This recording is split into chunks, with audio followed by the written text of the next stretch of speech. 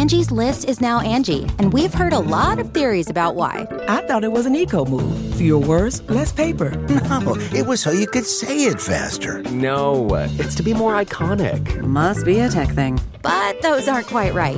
It's because now you can compare upfront prices, book a service instantly, and even get your project handled from start to finish. Sounds easy. It is, and it makes us so much more than just a list. Get started at Angie.com. That's ANGI, or download the app today. Okay, it's time to commit. 2024 is the year for prioritizing yourself. Begin your new smile journey with Byte, and you could start seeing results in just 2 to 3 weeks.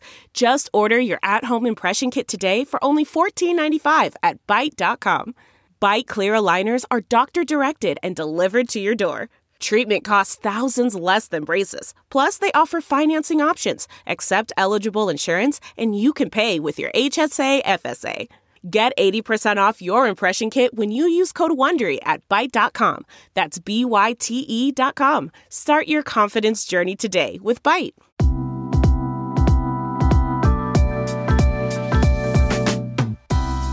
Thank you for tuning into today's episode of Balanced Black Girl Podcast. My name is Les. I'm your host, and I really appreciate you tuning in and sharing space with me. So how we do things around here is we have monthly themes that are a central topic that we explore each week on the podcast from different angles. Last month, we were reframing our habits with the Reframing the Reset series, which so many of you loved. It makes me so happy. We've done that series 2 years in a row now, and it continues to be one of our most popular and something that listeners love coming back to again and again. So if you haven't yet checked out the episodes from last month, I highly recommend you do. Although it's New Year's themed, there's never a bad time to reset your habits and get re-centered. In that series, I had an episode on habits, digital self-care, fitness motivation, alcohol consumption, and focus. So really building blocks to your wellness journey. This week, it's a new month. Happy February. If you happen to be listening to this episode the week it's coming out, we got Black History Month. It's Aquarius season, at least until we move into Pisces season. We got Valentine's Day coming up. And this month, our theme is intimacy and connection. And we're going to be exploring intimacy from all angles. We have an episode on platonic intimacy and friendship, intimacy with self, and sexual intimacy in the coming weeks. And we have some incredible guests coming on to educate us about these topics. Now, I also have to shout out our amazing community on Geneva called Club Balanced, which is the official Balanced Black Girl group chat. You can connect with other listeners. You can chat with me. We have monthly wellness challenges. And this month, we are having a Romanticize Your Life self-love themed challenge. We also have a monthly book club. We have workout inspo. We have recipe inspo. It's just such a kind, inviting community. So we have a link in the show notes where you can join us there if you want to continue talking about these episodes after they go off of air. If you want to join the Romanticize Your Life challenge, where each week we'll just be giving you suggestions of little things you can do to show yourself some love. And it's also a great way to connect with other listeners in your area. So I'm going to be kicking off this series with a solo episode to talk to you more about why I feel like intimacy is such an important topic to explore on the podcast and the role intimacy and connection play in our overall health. Now, for a little background, I loathe relationship content. Specifically, conversations about romantic relationships and the way romantic relationships and dating have been talked about online for the past few years has been really disheartening. My observation is that a lot of, not all, I'm not speaking absolutes, but a lot of relationship coaches and creators use their platforms as a means to either project or to create a space for people to project or to capitalize on the insecurities of others, or honestly, a lot of both. And frankly, I think a lot of the ways that people talk about relationships online is damaging. I think it's unproductive. And I'm honestly kind of bored of it. If I can just be all the way real, which I can because it's my show. And that's because I truly believe that there are people for everyone, whether that is romantic, platonic, family, chosen family. There's so much nuance in how we connect to one another, but I really do believe that we can all find ways to build meaningful connection. Unfortunately, positivity is not what gets the clicks. It's not what gets the views. It's not what always goes viral. And as I mentioned in the digital self-care episode, making inflammatory remarks designed to hurt and outrage people is a really effective marketing strategy that I think the relationship niche has mastered. I also think that a lot of relationship content is kind of mean. It's all about scolding people if they don't get a certain outcome or play a game in a certain way or have friendships that are in a certain image. When it comes to how we talk about relationships online, we as a collective are really mean to one another. And then we wonder why we can't connect. And the reality is we're all humans being human, figuring this all out as we go. There's so much nuance. There's no one way to do things. We just have experiences that we can learn from. I think at their core, relationships of all kind, whether that's family, friends, chosen family, or romantic, are all about safety. And a lot of the ways that we engage with each other online about various topics, but especially about relationships, are frankly not safe. Anybody can become the talk of the timeline and get dragged up one app and down the other, especially when talking about relationships or maybe elements of the relationships that they're struggling with. And it's just not always a safe space for honest conversation and to give people space to learn. Now, because I feel that way, I have shied away from talking about a lot of these topics on the podcast. But when talking about health and well-being, we really can't leave relationships out of the equation. We can't be well without one another. Our relationships and how connected we feel is one of the most influential factors of our health outcomes. Our sense of belonging and how we relate to one another has greater impact on our health than what we eat, how much we exercise, whether or not we smoke. And we can't have conversations about health without talking about relationships. So with this month's series, I want to create a container that feels a bit safer to explore these topics. Now, I promise you, you will not be hearing conversations about 50-50, who sits in the front seat, whose plate gets fixed first, who's paying for the birthday dinner or whatever in this series. If you do, please alert my emergency contacts because I'm being held against my will and I need help. I'm just kidding. But that's because none of these topics are things that are inherently good or bad. If you enjoy fixing somebody's plate and that's the dynamic of your relationship, great. And if you don't and you don't want to do that, then don't, right? If your friend group is big ballin' and one person wants to pay for the birthday dinner, great. And if everybody's like, we're all going Dutch and that's what works for your friend group, great. Because again, it depends on what works for your connection. So we're not going to be speaking in absolutes, but we're just going to be giving tools and resources and suggestions to help you strengthen how you connect with people in your life. We're going to look at what it means to have connection and intimacy in our lives to support our well-being. And we're going to do this without judgment. Everybody experiences challenges with connection at some point, and that is because connection is a skill. It has nothing to do with our worth or our attractiveness or being the life of the party or how well you play games or if you're a high value woman or whose plate you're willing to fix. The ability to connect is a skill, and it is a skill that we need to constantly be cultivating and working towards because we're all learning and evolving. And some of the ways that we were maybe taught to connect earlier in life may not resonate with the types of connections we're trying to establish later in our life. And so it's okay to be a student understanding the skill of connection. We're all learning, we're all evolving, and these conversations are really designed to be a neutral space where we can all build that skill of connection together. So I want to talk a bit about why relationships are so important. So let's get into some of the benefits of healthy social connections. First and foremost is healthy relationships help lower your stress levels. Healthy bonds are correlated to lower cortisol levels, and cortisol is our main stress hormone.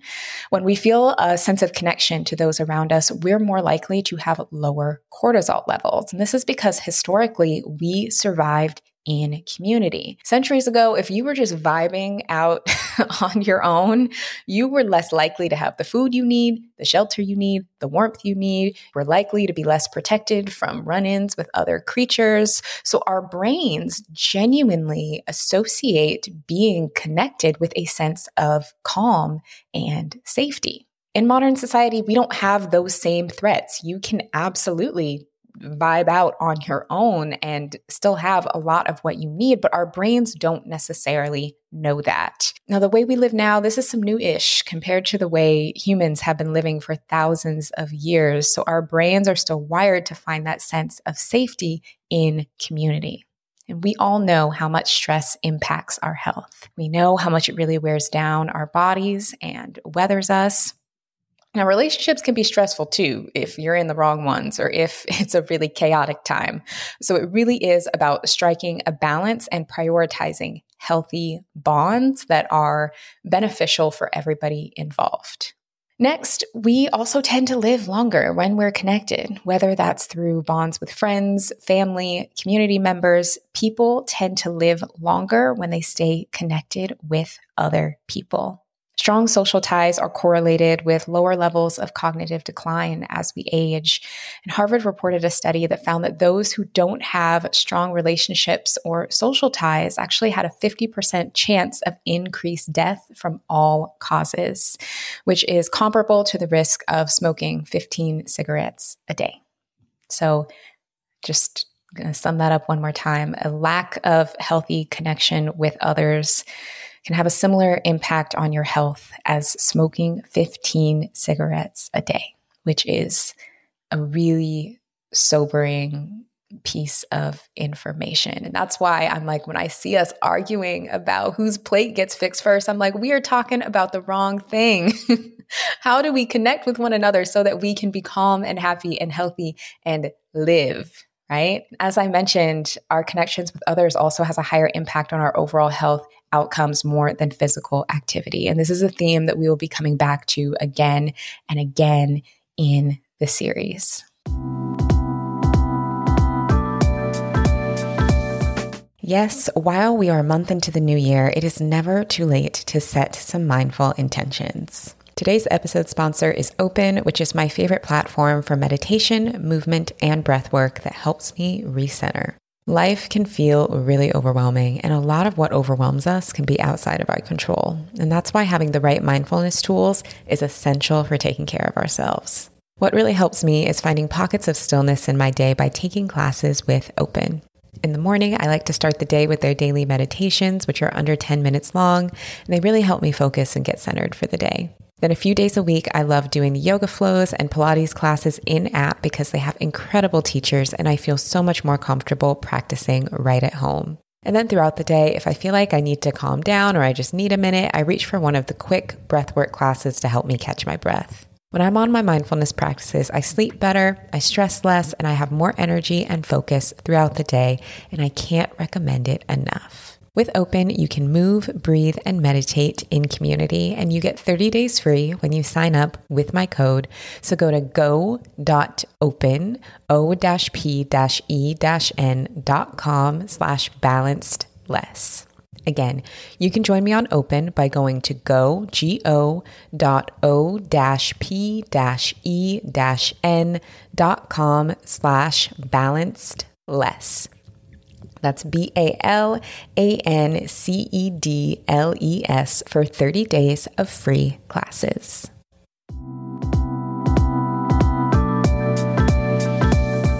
So we just reviewed why relationships are so important for our health. Now we're going to talk about how to improve our relationships by understanding the 4 different types of intimacy.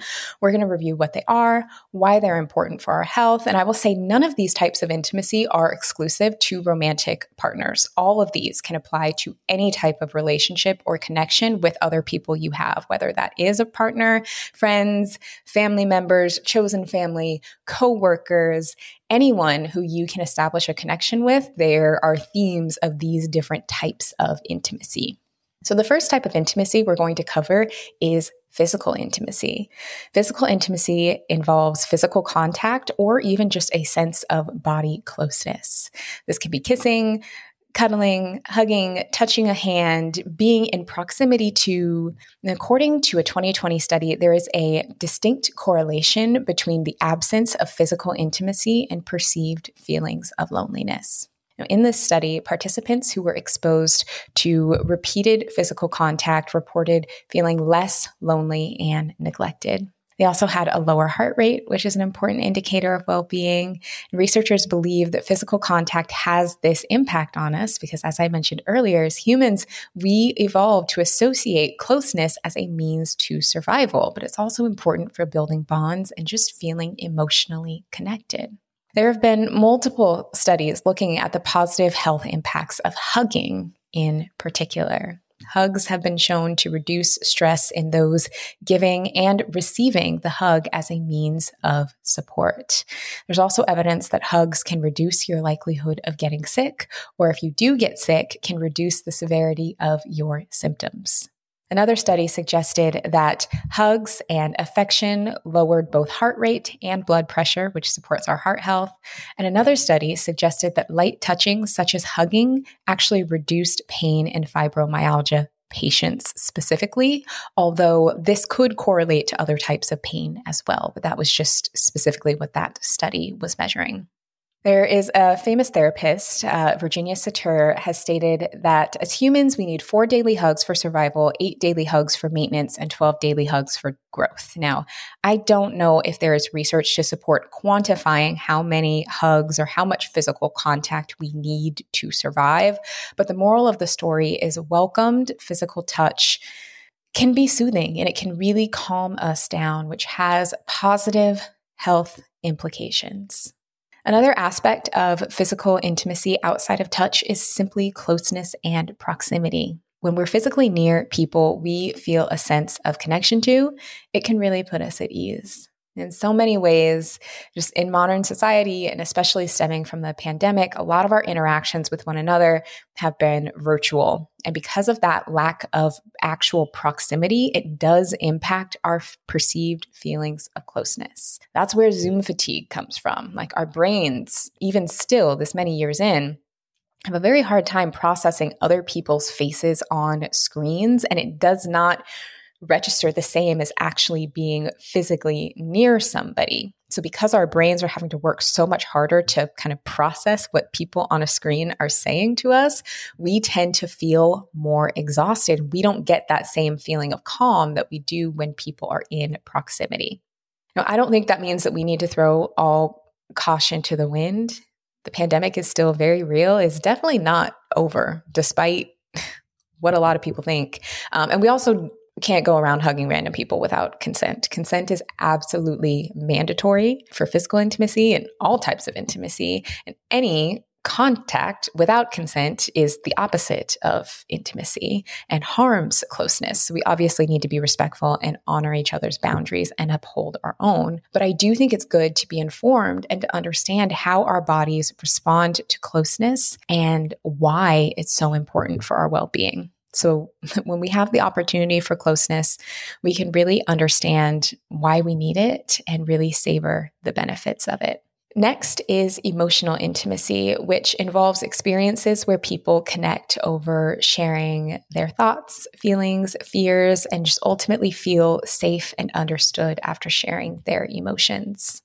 It's why we tend to feel closer to people after we share information about ourselves or let people in so that they can learn a little bit more about our experiences. The biggest thing that we can do to improve our sense of emotional intimacy is to listen to one another. Truly listen to help one another feel heard instead of immediately jumping to a solution or brushing off how someone else may feel, even if it brings up uncomfortable feelings. Asking questions and having a sense of curiosity with one another instead of judgment when we share emotionally vulnerable details with one another is an important part of this skill set that builds connection. Building emotional intimacy can be challenging if one or both people are emotionally unavailable.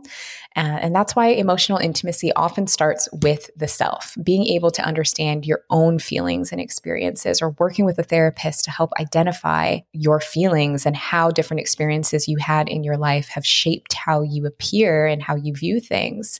And then sharing with people you trust so that they can understand you better. But it's really hard to do that if you haven't done that within yourself first. It's important that we don't mistake this, though, for trauma bonding and emotional dumping.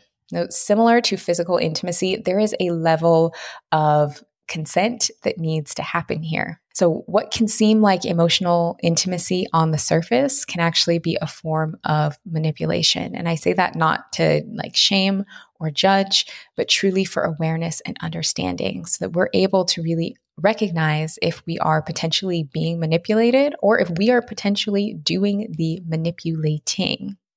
So both or all people involved need to have some agency and need to be able to buy into the bond. And there needs to be a level of reciprocity. It doesn't mean that every conversation needs to have an exact 50-50 split of vulnerable sharing, but it does mean that kind of the net nature of the bond needs to have some reciprocity. If a relationship solely consists of one person just unloading all of the time, then that's probably not actually building a strong mutual connection. And if the other person is just sitting there doing all the listening and just taking it in all of the time, they probably don't feel that sense of perceived closeness. So we want to make sure that everyone in the connection feels involved, to feel a sense of emotional safety with one another. And again, this is not exclusive to romantic partners. This is important for family and friends too, that baseline of emotional safety. The next kind of intimacy we're going to discuss is mental intimacy, which is also commonly referred to as intellectual intimacy. So when we talked about emotional intimacy, we talked about finding safety in sharing our feelings with one another. Mental intimacy is about finding safety and sharing your ideas, your opinions, and your dreams. It's also about feeling comfortable being able to push back a bit and ask questions and maybe challenge the ideas of others in your life, as well as being open to being challenged and exploring new ways of doing things. This form of intimacy is kind of tricky because I think a lot of us were raised to kind of do the exact opposite as children. I grew up in a time where kids were not necessarily encouraged to ask questions or push back on things if they didn't understand. Children were expected to accept and respect any and everything that came out of any and every adult's mouth. Now, I do see this changing because I think millennials and Gen Zs are raising our kids pretty differently. But for us, we may need a little work and support to help us build the skill of mental intimacy, because if you go your whole life not pushing back or feeling like you can't speak up or it's disrespectful to ask questions, or you feel maybe a little bit scared to share your ideas for fear of judgment, you go your whole life that way, it's hard to just flip a switch and magically start doing that, in your 20s or in your 30s. That's why it's a skill that we need to build.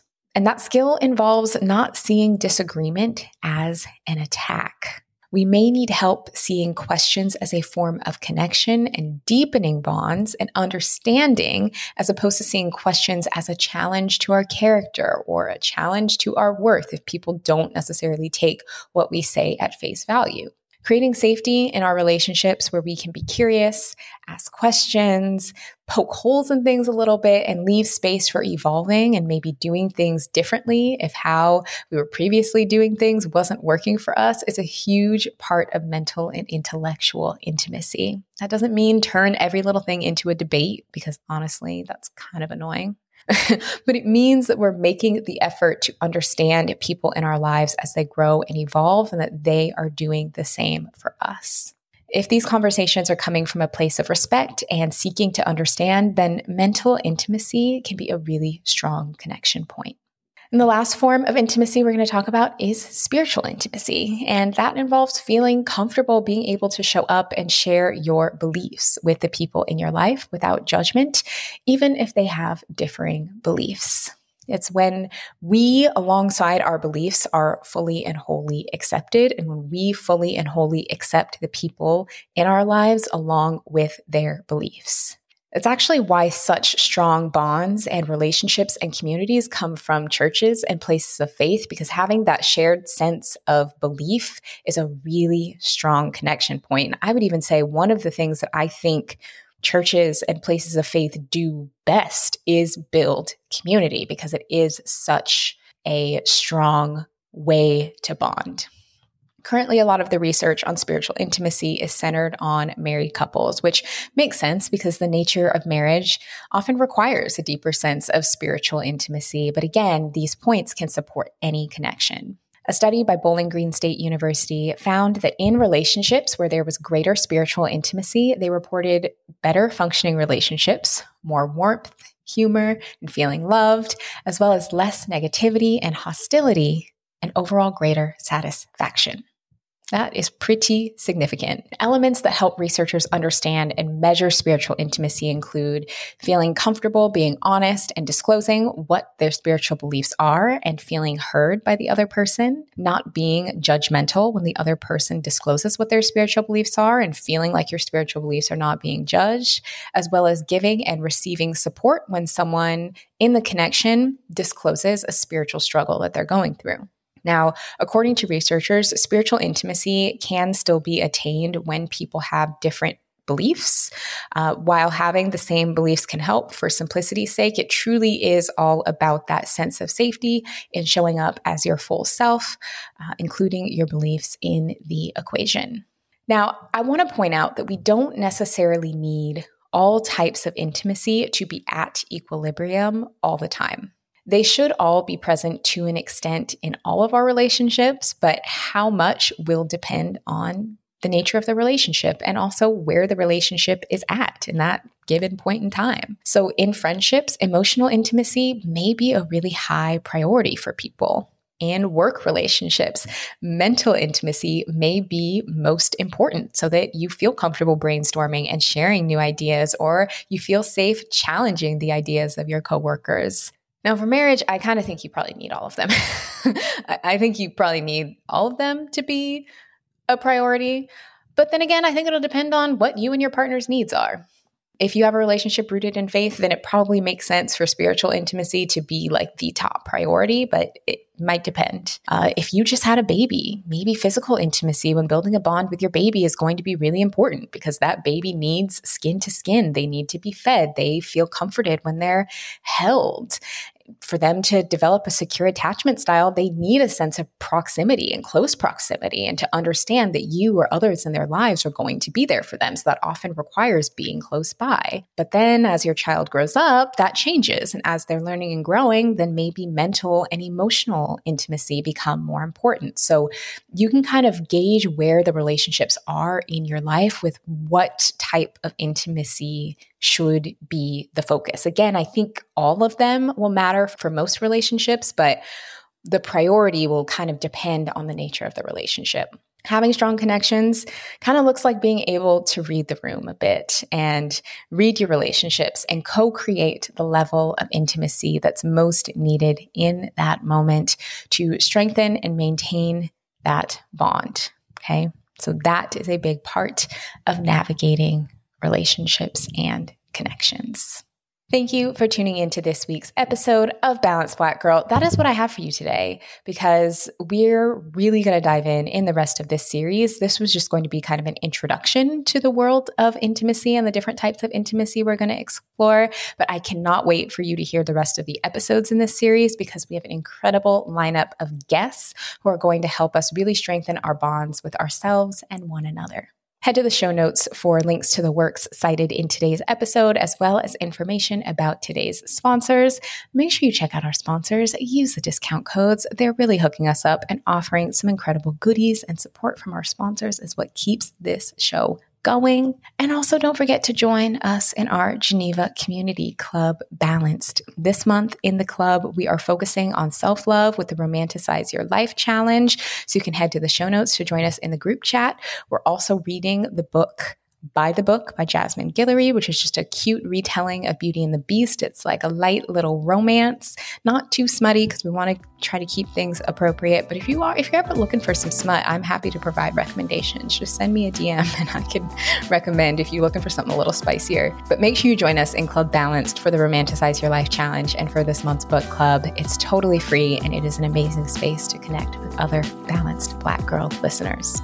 Next week, we are talking about platonic intimacy, how to make friends as an adult, and how we can be better friends to one another. Very important stuff. So I will see you back here next Tuesday. Make sure you're subscribed so you don't miss it. Take care.